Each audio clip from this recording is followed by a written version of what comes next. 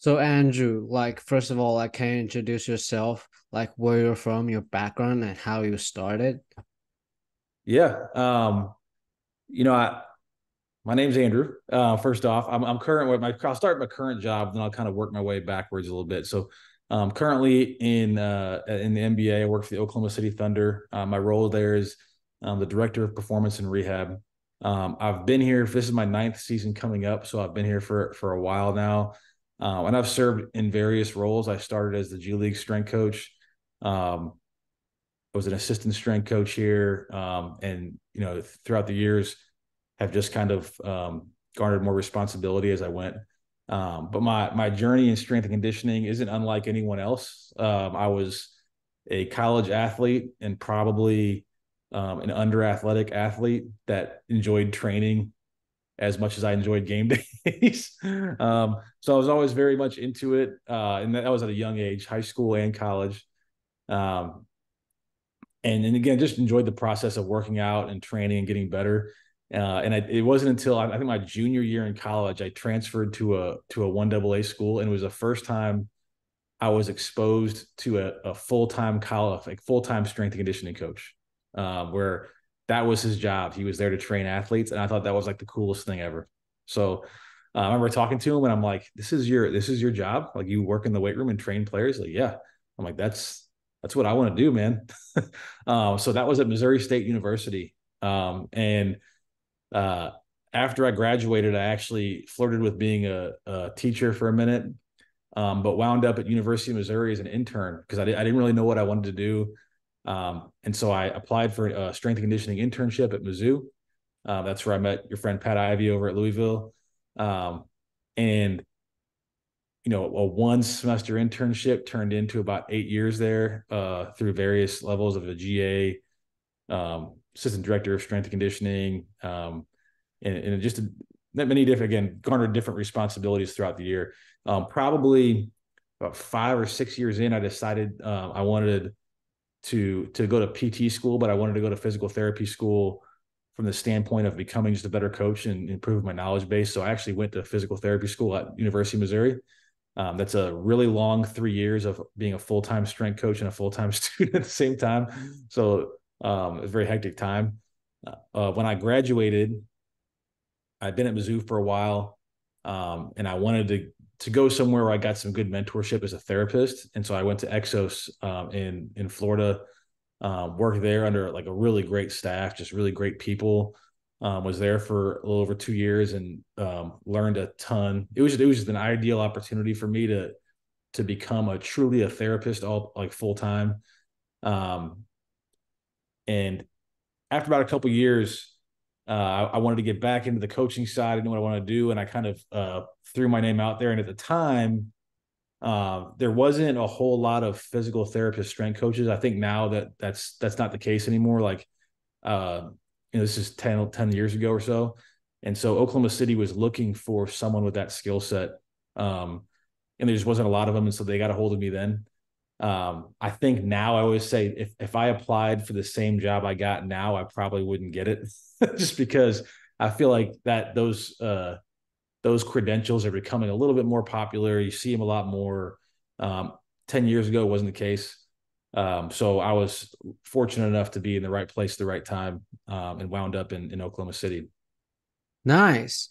So, I'm gonna ask a question that's not on the list, but how do you think about like 3 years of PT school and being a full-time like physical therapist at Exos help you as grow as a coach?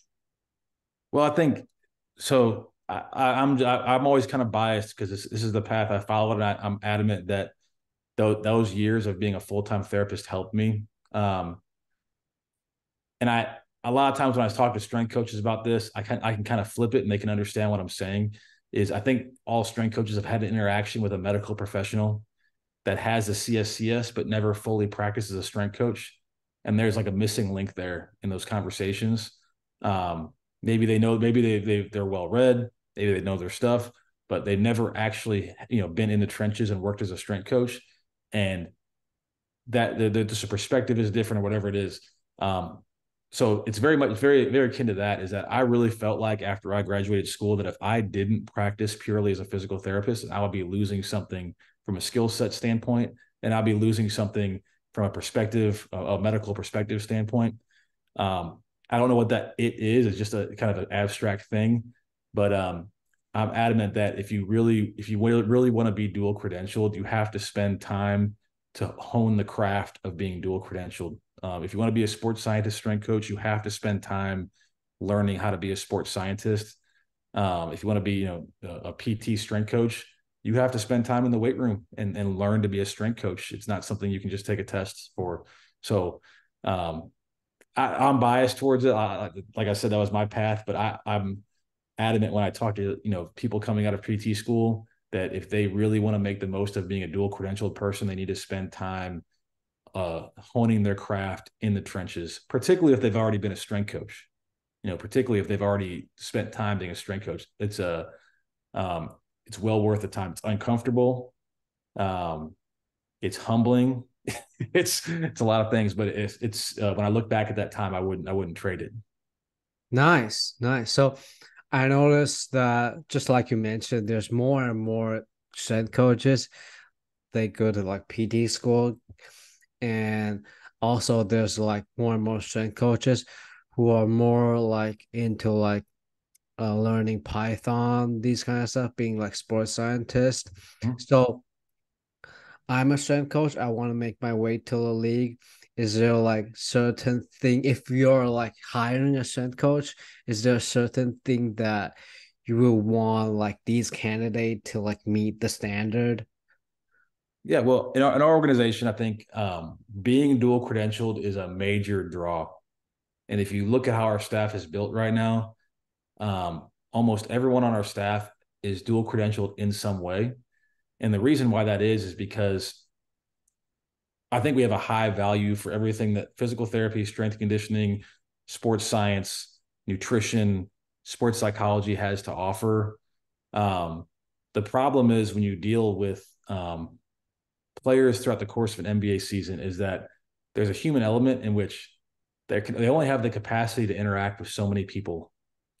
And if they have to meet with, a sports scientist, a medical personnel, a strength coach, a dietitian, a psychologist, all in the same day, it's like it's almost overwhelming to them. And so when you surround them by people that are, I don't want to say a one-stop shop because no one is that, but people that can meet a variety of needs at different moments in time, it limits the amount of interactions they have to have in a single day. And if you can limit the interactions, you really keep their environment as simple as you can. And that's one of the goals of the organization is our players are exposed to so much chaos on a game night that when they come into the practice building, you want the environment to be as consistent, clean, concise, clear, and simple as possible.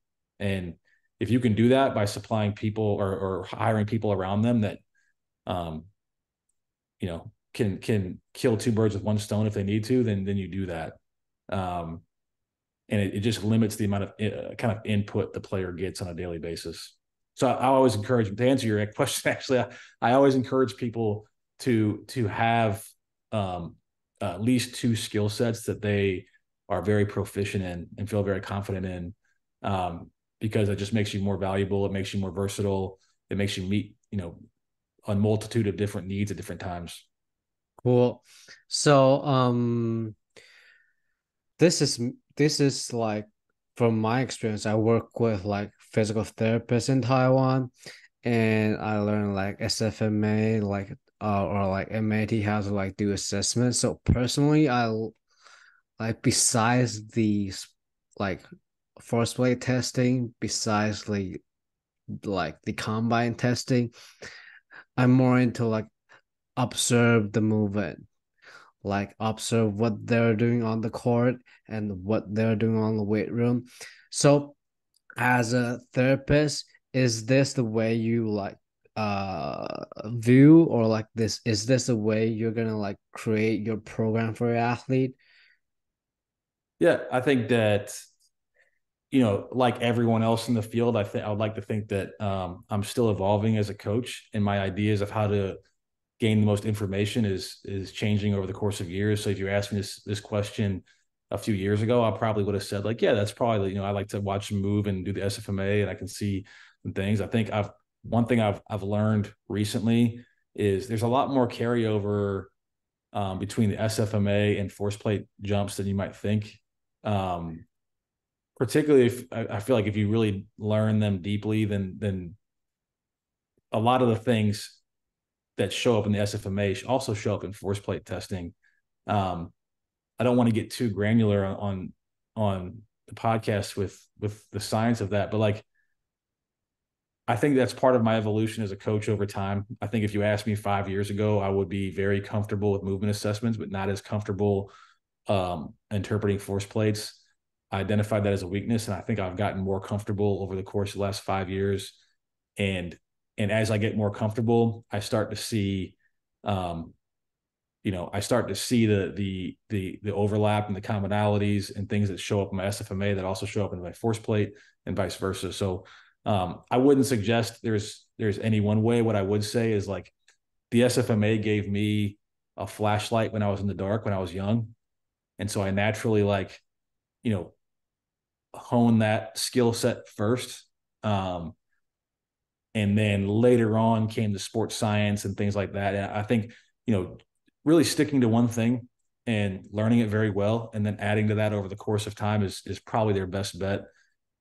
Drinking out of a fire hose and trying to learn all these various things that are on Insta, like it's so information is so easy to come by now that it's very easy to do that.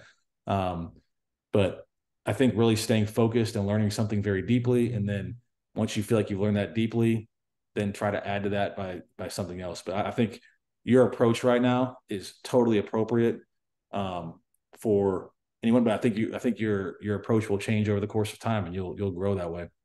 Nice. Thank you. So I'm gonna go back to the list I sent it to you. Okay. Like you mentioned, it's a NBA. It's an 82 game season. Sorry, yeah, 82. So throughout the season, or some of the times, you're gonna make it to the playoff, so it's longer. How to like load manage these players throughout the season? Yeah, I'll be honest. I don't think anyone who says they have a good answer to that right now is probably lying to you. I think, first off, it's important to recognize that a lot of our measurement techniques they're in their infancy phase still, regardless of how fancy the technology is. We still haven't learned to live with the number of metrics we have. That's first and foremost. Is we all have to recognize that this is new. So like, that's got to be clear. And I always, when I speak with coaches, or some coaches have been around a long time and they have their way of doing things. And you have to at least acknowledge the fact that the coach that has been coaching for a long time probably has more wisdom than what we've been able to accrue through new technology so far. So like, throw that one out there, is that there's opinions matter, and wisdom matters, and coaching experience matters, and technology is new. So with that said, I think some things that we can say pretty firmly are that when players have a drastically increased workload over a sustained period of time, it becomes unsustainable. So having a good feel for what players have done, not just in the last week, but in the last couple of years of their career, or in their life, in the last few years of college into professional, like having a rough grasp of how much work they've done throughout the course of a season and a 3-month span is helpful to know, because once you start asking them to do significantly more than that and sustain that, like something is going to give. Maybe not an injury, but you have to have your radar on for yellow flags, drops in performance over a period of time, whatever. I think we can be pretty confident in that. What that looks like as far as real time goes, like I'm not going to sit here and say like this is how you do that. What I do know is yellow flags in people responding poorly to training loads show up in a number of different ways, and they can show up in the force plate. They can show up in your SFMA. one of the things I thought I became very comfortable with, and I still believe this, is and if you're a SFMA guy, you might appreciate this. One of the things I do before every game is I stretch players on a table, and it's not just like a basic stretch, and it's not really complicated either. So I don't want to make it out to be really something it's not, but I get to feel their knee rotate, tibiofemoral joint. I get to feel their hips rotate, and it's just a conversation with them, and I try to make it pretty lax. I'm not like measuring anything, but I'm pretty confident that when a system is getting stressed chronically, one of the things that starts to change a little bit is motion in the transverse plane of the joint. You see it with pitchers' shoulders, you see it in powerlifters' hips, and like you can feel differences in guys when they're stressed.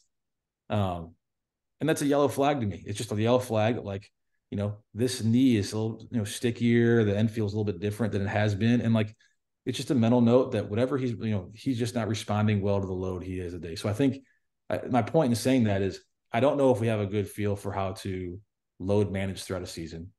I do think it's a good idea to have a really good idea of what this player has done historically in their career and within the last few months compared to what they're doing now. That's really good information to have. I also think it's important to have people around them that pay attention to small things and recognize yellow flags before they become red flags. And everyone has their toolbox to be able to do that. And, ultimately, I think we'll learn more as we go. But that's generally my thought on that whole thing is like, we're still learning. There's a lot going on there. And we know people respond poorly to high training loads. It's just a matter of like monitoring that and having a human touch element to it versus strictly load data. Man, I appreciate your approach to load management. Like you mentioned, you're probably gonna put the athlete on a table and to stretch a bit to feel how they move. I love that answer. I mean, I talked to like plenty of coaches. There was like force play data. There was like how they walk. There's like questionnaire, and I don't know. I'm, I just I'm all about the least amount of so we've done questionnaires before. We do force play jumps, and our players, we don't necessarily follow a good protocol because we bet on how jump heights and things like that. Like it's not like a scientific protocol. We try to keep it loose. But I think the idea being, you want more than one data point to suggest someone is, if I feel, their knees a little stiffer than it has been on the table, I'm going to go look and maybe their force plate. Oh, also their RSI is a little bit down. Oh, also, I'm talking to them and they're saying they have a hard time sleeping. Like now I've got 3 separate data points to suggest like, hey, what's our practice plan for tomorrow? And then like, what do you think about, hey coach, what do you think about, this guy getting a little extra rest? And he'll be like, no, we need to crush it. He's like, no, we need to go hard. I'm like, okay, cool. But, or they're like totally, like, yeah, like no issues there. So like, there's a lot of stakeholders in the mix. You need a lot more than one data point. You need to have a human touch. The data you're collecting should supplement those things and complement those things, but not dictate those things. At least as things are now.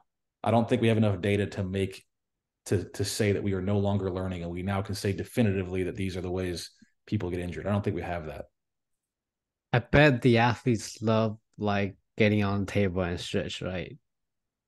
Yeah, I mean, part of it is like they have so before games, just one of my non-negotiables, you kind of come in the weight room and they understand that I check certain joints a lot.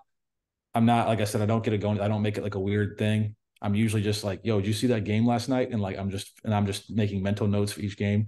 So most of them appreciate that I'm not just purely stretching them, but like I said, I'm a low input into the athlete, least amount as possible. If they ask me a question, I'll answer it. If not, they don't need to know exactly what it is I'm doing on every single second. So Nice. I love that. I love your approach, man. Love this. So, um, I want to dive a little bit further into this because like I mentioned, I used to work with like physical therapists, and I totally agree with your view about like uh maybe sometimes they just have tighter hip and you can saw it on their jump performance. So usually how would you like if that's the case, let's say it's a game day, how would you like implement or like would you like reduce the training volume or like Yeah, so I think if we're asking real life scenario, what I would do first and foremost is, and this is the skill set I'm comfortable with. So everyone's gonna create processes around like what they deem to be most comfortable for them. I'm gonna catch the movement problem on the table, and I'm gonna see if I can correct it right away with minimal time. So like I'm not gonna, you know, the guys come in the weight room for 15 to 20 minutes before the game. Um, I'm not going to spend an hour on the table trying to correct a hip problem. I'm basically going to try to learn the player, feel the restriction, have a few things in my mind for that player that are the most likely culprits, attack those very quickly with some manual work. And if I can clean that up, fantastic. If I can't, I'm going to punt it to a practice day. Or I'm going to go tell someone on the medical staff and say, hey, just so you know, um, this is what I saw. I did a couple things. It didn't respond the way I wanted it to. I'm not concerned at this moment, as if, unless there's like major pain, but usually it's just a range of motion restriction. Not concerned. Let's just take 5 extra minutes on practice tomorrow and see if we can free that up a little bit more. That's my go-to before I change training plans. The force plate jumps we do, those are more longitudinal tracking. I try not to respond acutely to those things. I think for one, again, it's one of those things I think that's a little overkill based on what we know about force plate jumps, specifically what we know about how NBA players jump on force plate jumps. So like if we track those and we don't, we do them before games. And if I see something on consecutive days of jumping, what I'll do is I usually go to the player and say, hey, here's what I'm seeing. Here's what the data is telling me. What do you think? And then let's get one more jump tomorrow. If there's an asymmetry change where you're 1.5 standard deviations away from your norm, if there's, RSI dropping through the floor, I'll give them an opportunity to correct themselves. And most often, if you explain what it is and why you're looking at it, they'll go do it again. They'll be like, oh, I got you. And then sometimes you find out, yeah, there's a problem. You need to address it, intervene. Sometimes you find out it's like, maybe just a couple bad jumps and we're good. But I rarely will I jump someone once and try to change things based on what I see on the plate. I don't think I think that's a little bit overkill based on knowing how NBA players operate around testing, pregame, and I think over the course of a season we get pretty good numbers. There's a lot of noise jump to jump though, just based on how we do it. That's generally my approach. Is like I'll target the range of motion stuff right there and there. That's easy.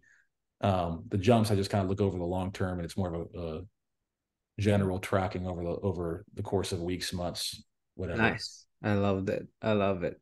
So we discussed a lot about like force plate. And there's like Daniel Bove like takeoff just It's a great book. launched recently. So shout out to Daniel Bove. So I want to like ask about like there's a lot of like metrics we're gonna look into, mainly like I personally mainly like gonna focus on impulse or takeoff velocity because it probably could help our athlete like jump higher. So if I want to like help the athlete jump higher to like increase the impulse, vertical impulse, or like takeoff velocity, like what would you do? I know it depends. I know it's a big question. Well, I think I don't know how long you want to talk about this. It may warrant like some underlying philosophy on how I personally view kind of movement and in general. Okay. And Okay. so and you're going to like this if you have an SFMA background. So if they don't, they're going to think I'm nuts. So generally speaking, we talk about our staff and our performance area has the way we talk about movement is that there is propulsion and we call it absorption. People can get all caught in the semantics of what's actually happening there, but We call it propulsion, we call it absorption. And ours is based on the gait cycle. And so it looks like this. So there are movements at each joint that are associated with what it looks like to propel. And there are movements at each joint that are associated with what it looks like to absorb force. So when I propel, if I start from the ground up, the movements associated with that are supination of the foot, plantar flexion of the foot, tibial external rotation, knee extension, hip extension, external rotation, abduction, and then that's basic triple extension of what I just described. But we just add one more thing, that you have to be able to rotate your torso away from that leg. And that's how you propel from that leg. So that's obviously one leg, but it's based on the gait cycle. So one way you could get someone in theory to propel better is to make sure those movements are optimized. And I'll talk about why that is in a minute. But then the flip side, the way the joint actions that are associated with absorption are just the opposite. It's pronation, dorsiflexion, tibial internal rotation, knee flexion, hip flexion, adduction, internal rotation, and you flex your torso and rotate towards that side. So that's the opposite. So if I were to absorb force on one leg, I would probably land on that leg, flex in that ankle, knee, hip, and then rotate down over the top. So one way I can improve my ability to absorb force is to optimize those movements. Okay. And then you start looking at what the force plate is measuring. The force plate is measuring force and time, right? So I can improve my force production by getting stronger, right? But, when you look at jump height from a counter movement jump, the number one factor of jump height, it is the definition of it. It's concentric impulse. So the combination of force and time. Okay. So this is gonna be a long-winded answer. So we can increase force production by getting stronger, and I'll talk maybe more specifically about that. But we can also increase our access to time through range of motion, because range of motion is time, right? So let's say we have players that are very, very stiff players, and they don't have dorsiflexion. They don't like to show triple flexion well. They can't absorb force. They don't have the access to joint positions that absorb force. What they are relying on is astronomically high peak forces with very short amount of time, and they can't dampen, right? And so you can see that in their force curve.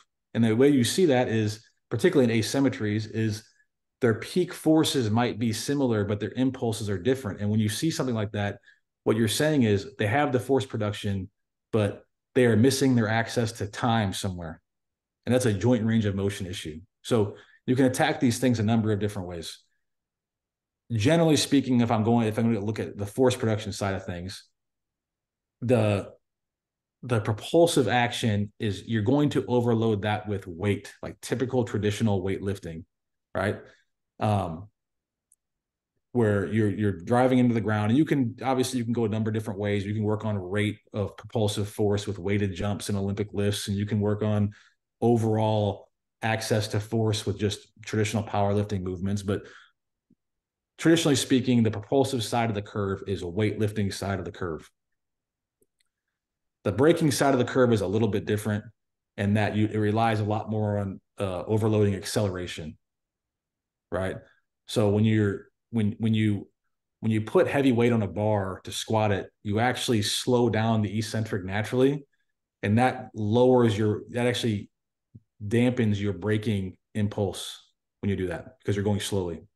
But you push hard on the ground, and that increases the pulse. So using that technique to increase your braking side of the curve is usually not very helpful. I mean, it is for novices, but when we get more specialized, it's not. One of the things I've learned working, I could go on for a while about this. One of the things I've learned working with NBA players is that some of these guys, people have a natural bias towards force production. And they bias if they're going to be a propulsive or like muscular mover, or they're going to be an elastic, springy, and absorption mover. And basketball and the NBA, you're already dealing with a very specific kind of athlete, because they've been filtered through a million different things. Football, same thing. NFL, by the time they get there, you're dealing with a specific kind of athlete there. And there's no there's no secret that some players in the NBA are not big fans of lifting weights. But one of the primary reasons I've found is that we're taking these absorption dominant guys. That's how they like to produce force. They like to be, have a quick stretch reflex. And we're trying to impose these heavy propulsive actions on them. And there's sometimes not a great response to that. So you got to be very careful about who you're dealing with, what their strengths are, how they're preferring to produce force, and design programs that kind of gear around that. But generally speaking, that's how we look at things. Is there are joint actions that are associated with both parts of those phases. You have to optimize those two. They're a big part of what you're seeing on the force plate. And then when it goes to, Daniel Bove's book was dead on, in my opinion. I read the whole thing. A big shout out to Daniel. He put a ton of work into that. And that's exactly right, is that there are people that are naturally inclined to lift heavy weights, and they're probably naturally inclined to do so because of how they produce force naturally. And there are people that are naturally inclined not to.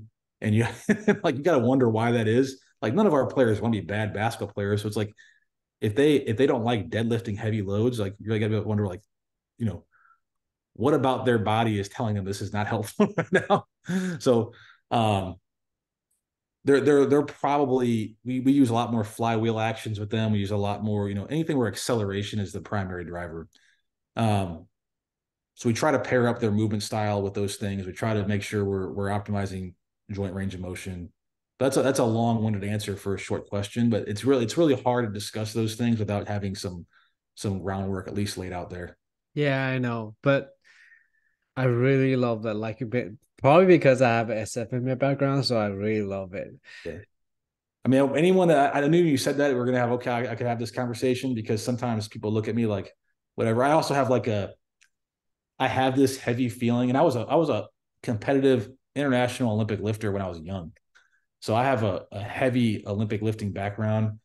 This is back before Olympic lifting was cool. This is early 2000s, right? Late 90s. And what I've learned is most strength coaches naturally bias that propulsive side of the curve, and they become strength coaches because they built their confidence in the weight room. The weight room is very effective for them. And so they have these natural biases on what lifts are weight room lifts and appropriate and what aren't. And when you work with players that are very, very different from you, you have to kind of be open-minded and be question why it is. None of our players are trying to be weak. That's not going to help them. That's how they feed their family. They ain't trying to, be weak, but you have to kind of step away from the traditions of strength and conditioning, your own personal biases of what worked for yourself, and think about things in a little bit different way. And that's just how we've evolved to think about things. And to be fair, we may evolve beyond that and change our minds, but that's where we're at right now. Man, I love this. I love this so much. So, I'm gonna just jump into the next question. Um, Next one is I know we discussed a little bit about impulse and range of motion and concentric impulse. So let's say if I want to help an athlete jump higher, a basketball player, usually the plyo we do is try to increase their ground contact time, but sometimes in order to increase their impulse, we probably need to increase the drop jump height, right? So how to determine when do we increase the drop jump height, and when do we focus on ground contact time? Sorry. Well, I think it's part of Bove touches on this a little bit in his book. And he talks kind of what is your goal for what you're doing right now? Outside of his book, I think I think we're talking about the difference between a drop jump and a depth jump, where a drop jump is very minimal ground contact time and a depth jump is longer. One of them has a much higher peak force in the depth jump, and one of them has a much higher rate of force in the drop jump. So it's kind of what you're going for. You can also look at it this way, that the drop jump is a little bit more what I would call lower leg dominant, and calf ankle complex dominant, and then the depth jump's a little bit more quad tendon knee dominant. That's where you're getting your stiffness from anyway. The as far as height of the box goes, I think measuring output is a good standard, and one of those is for a depth jump anyway, and a depth jump, we're trying to, we don't really worry about ground contact time. We're working about maximal output. And so understanding where their maximal vertical jump is standing anyway, and then picking a height where I think I've heard different numbers on this. I don't have an exact one in my mind, but usually it's like if they're below like 80% of their maximal vertical jump, then that's too high, where you're losing output when you hit the ground because they're not able to turn that around. But if they're well above that, they're still hitting their maximal somewhere near that. Some guys actually get better when you start adding like 12-inch boxes, but when you start getting into higher 18, 24, whatever, you'll start seeing some changes.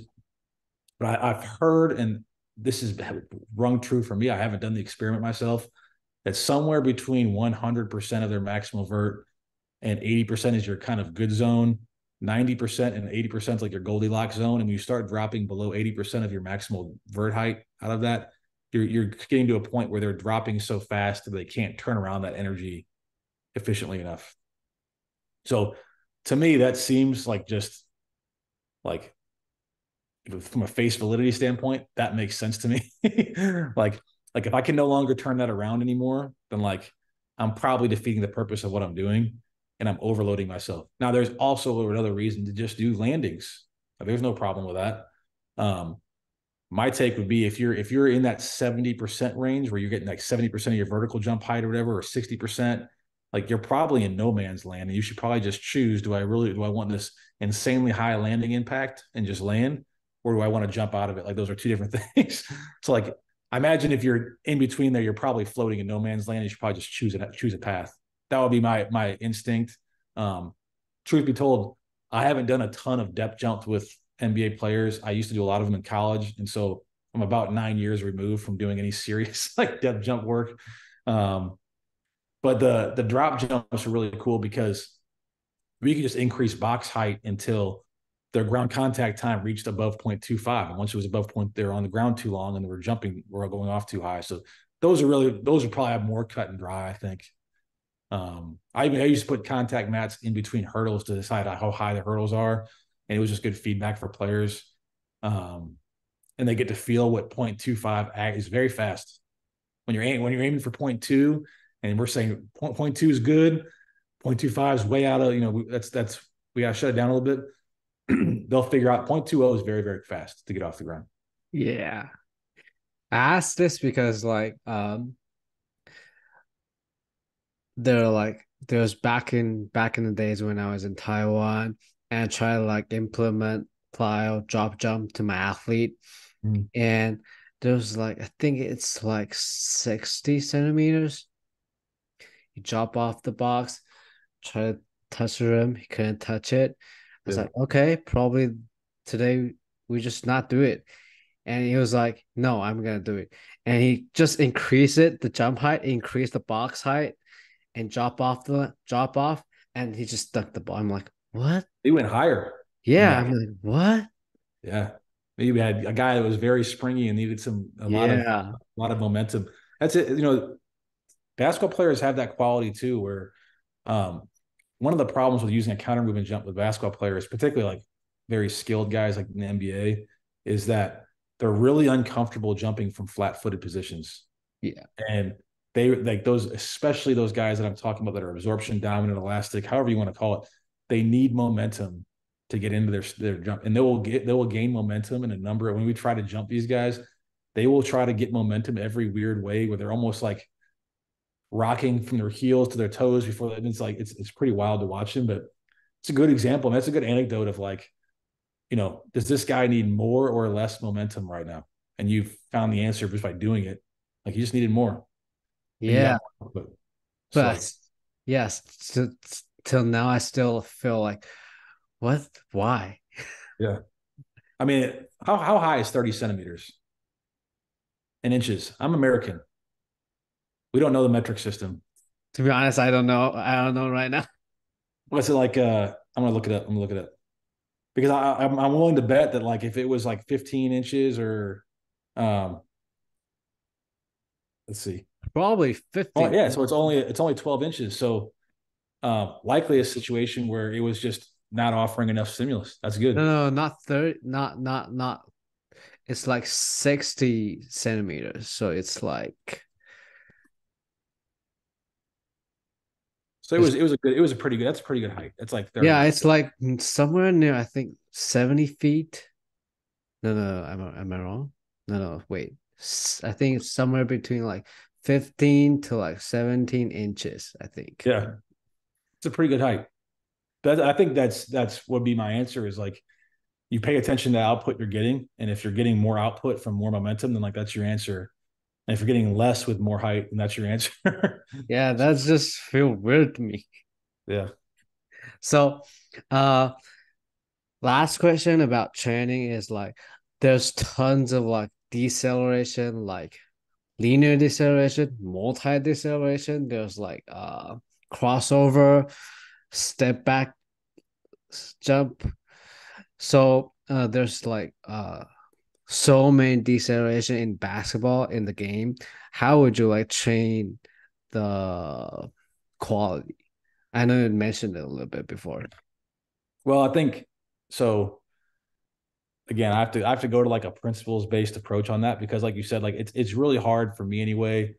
I like to build out kind of my global philosophy on certain things because when you start, if you can get overwhelmed with all the variables very quickly and all the variations of, am I decelerating laterally, linearly? What does that look like? Um, and so we try to operate off a couple of rules when it comes to deceleration. One of the rules we already talked about was the joint motions associated with like absorbing force. Those are the motions you go through. You triple flex on the leg you're stopping on. So that's ankle dorsiflexion, knee flexion, hip flexion, adduction, internal rotation, and you flex your spine and you rotate towards that leg. And that's how you absorb force. Right. So we talked about that. So when our players do exercises that have a deceleration component to them, the way we coach them is the same for almost everything. And one of the things that I really like to lock them into is where is your weight on your foot? Because to me, no matter what direction you're going in, when you're absorbing force, if you think of the midpoint of your foot, so where you're at in mid stance and gait, when you're moving, when your pressure is moving towards that midpoint. So whether that's your heel striking, you're loading into your midfoot, or you land on your toes and you're moving back towards your midfoot, when you're moving towards your midfoot, you are absorbing force. As soon as you start moving away from your midpoint, then you are no longer absorbing. You're now propelling. And so here's an example. So I do a forward lunge and I step forward and my heel hits the ground in front of me. The weight eventually is going to, this is the floor. It goes through my heel into my midfoot. That if I'm doing an absorption-based drill, that's where the weight should stop. As soon as I start rolling away from my midfoot and I'm on my toe, and the guys try to push back out of that lunge, they've gone past what I call absorption, and they're now into propulsion. We start toe jamming. And so what we ask our players to do is make sure that if the drill is supposed to be an absorption-based drill, the absorption phase should stop when the weight meets their midfoot. Right? So if they're rolling past their midfoot on the bottom of a lunge before they push their way up, that's wrong. Right? So all of our drills have, and that applies a lateral lunge. If I'm rolling outside, this is the inside of my foot and that meets the ground first, I'm going towards I don't even know if I can show this. I'm going towards the middle of my foot. I should then not go roll the outside to stop myself. I should stay midline and over. And if I do go past the midline, then I'm now pushing off the outside of my foot. So like all of our drills are the same and coach the same from that standpoint is like, if we want to do a walking lunge, when the weight goes to your midfoot, you should be at the bottom of that movement and you should not be on your toe because you're now past your absorption. And like, I think by having some global rules like that, it allows our players to keep things simple. For us to understand if I want to do an absorption-based drill, I'm going to be somewhere around my midfoot, like at the bottom. And that also tends, in my opinion, to clean up a lot of problems. Like it applies to Euro steps. It applies to plyometrics. When I land on my toes coming down from a jump, I roll back to my midfoot and my heel does not crash into the ground, because if my heel crashes in the ground, I've gone past my midfoot. And so it's been a kind of a global theme for us, and it applies to a lot of different things. So if you see our players, a lot of times will be jumping barefoot, and what they're trying to do is focus on when they land to stay on their midfoot and not past it.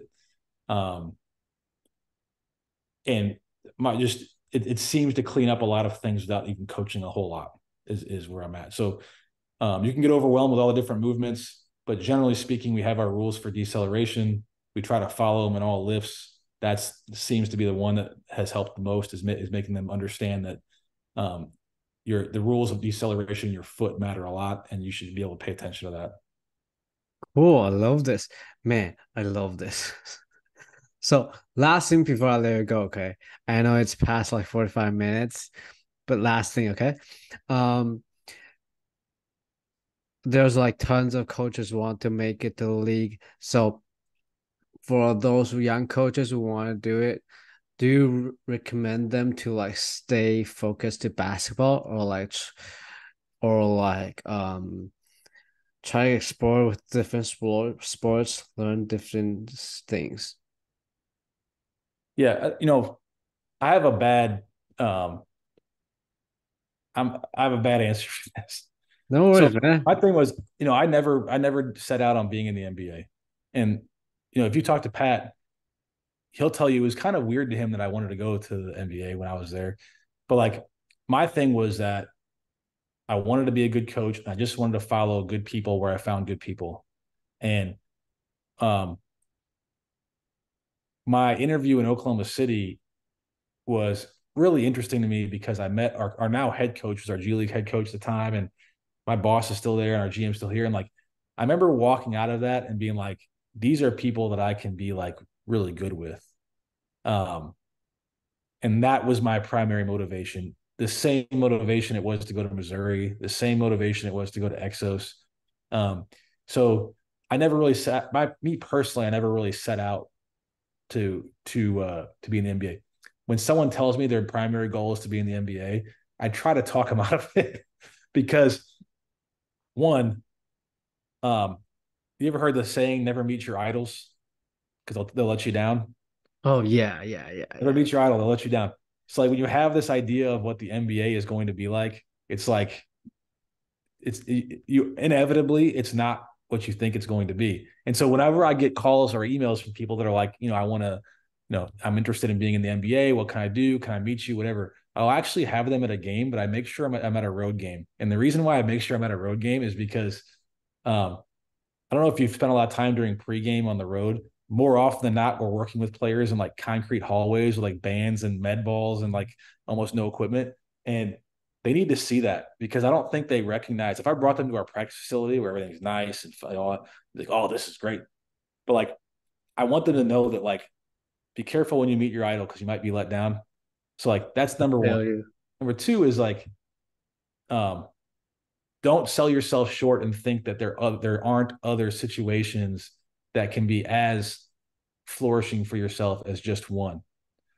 What if what you're saying is, I want to be in the NBA because I want to challenge at the highest level, I want a place where I have high accountability, where I have a lot of responsibility. You can get that a lot of places outside the NBA. So I remind people of that. If they still are saying, I don't care what you think, I want to be in the NBA, I'm totally fine with that. I'm not going to talk you out of it. But I would say focus on putting yourself in a position to be good, because a lot of people can get in the door of the NBA, but to survive a kind of a cutthroat business, you have to have skill sets to support that. And the only way you can get that is really not by chasing kind of like a singular focused dream, but by making your focus on becoming good. You were talking about getting dual credentials. That all still applies in that conversation. Outside of that, I'll also tell them, like, one of the major, this is a lot of advice I give people.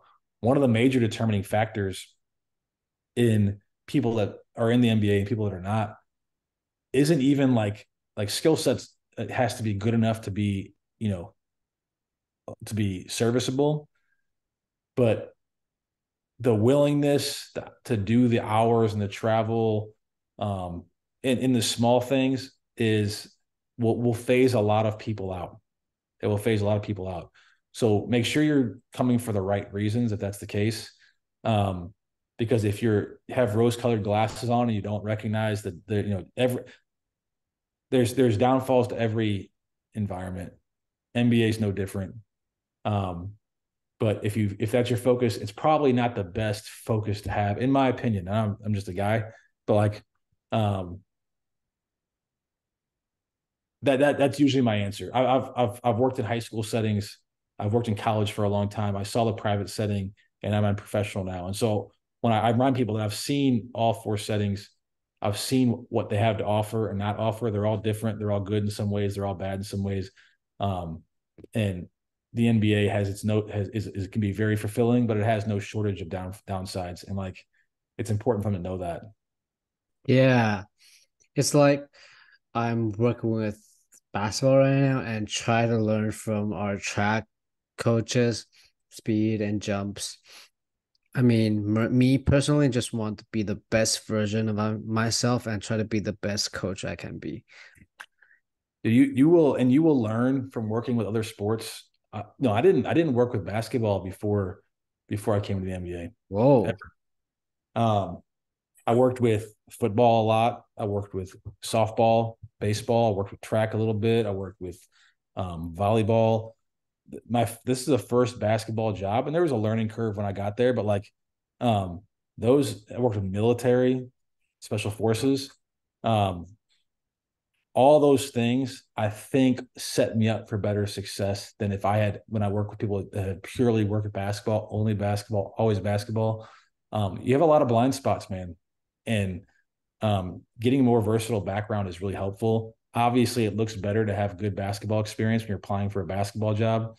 But like, things happen in due time, and that's why I always tell just follow good people, set yourself up. Don't title chase, don't money chase. Meet good people, follow them, and set yourself up for places that can really allow you to thrive. And I think that's what I found in Oklahoma City, and that ultimately made me make the jump to the NBA. So my advice is always the same to people. It's never what they want to hear, though. So that's the Man, downside. I think people love this answer. Try to be the best version of themselves. Love that. Yeah, NBA is a fleeting moment, man. This is 9 years. I think the average head strength coach for a single team, the average number of years is like 4.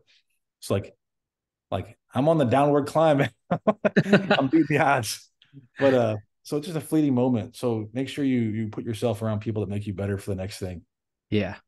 Thank you. Thank you. That's all I have for today. Thank you so much. And I enjoyed it.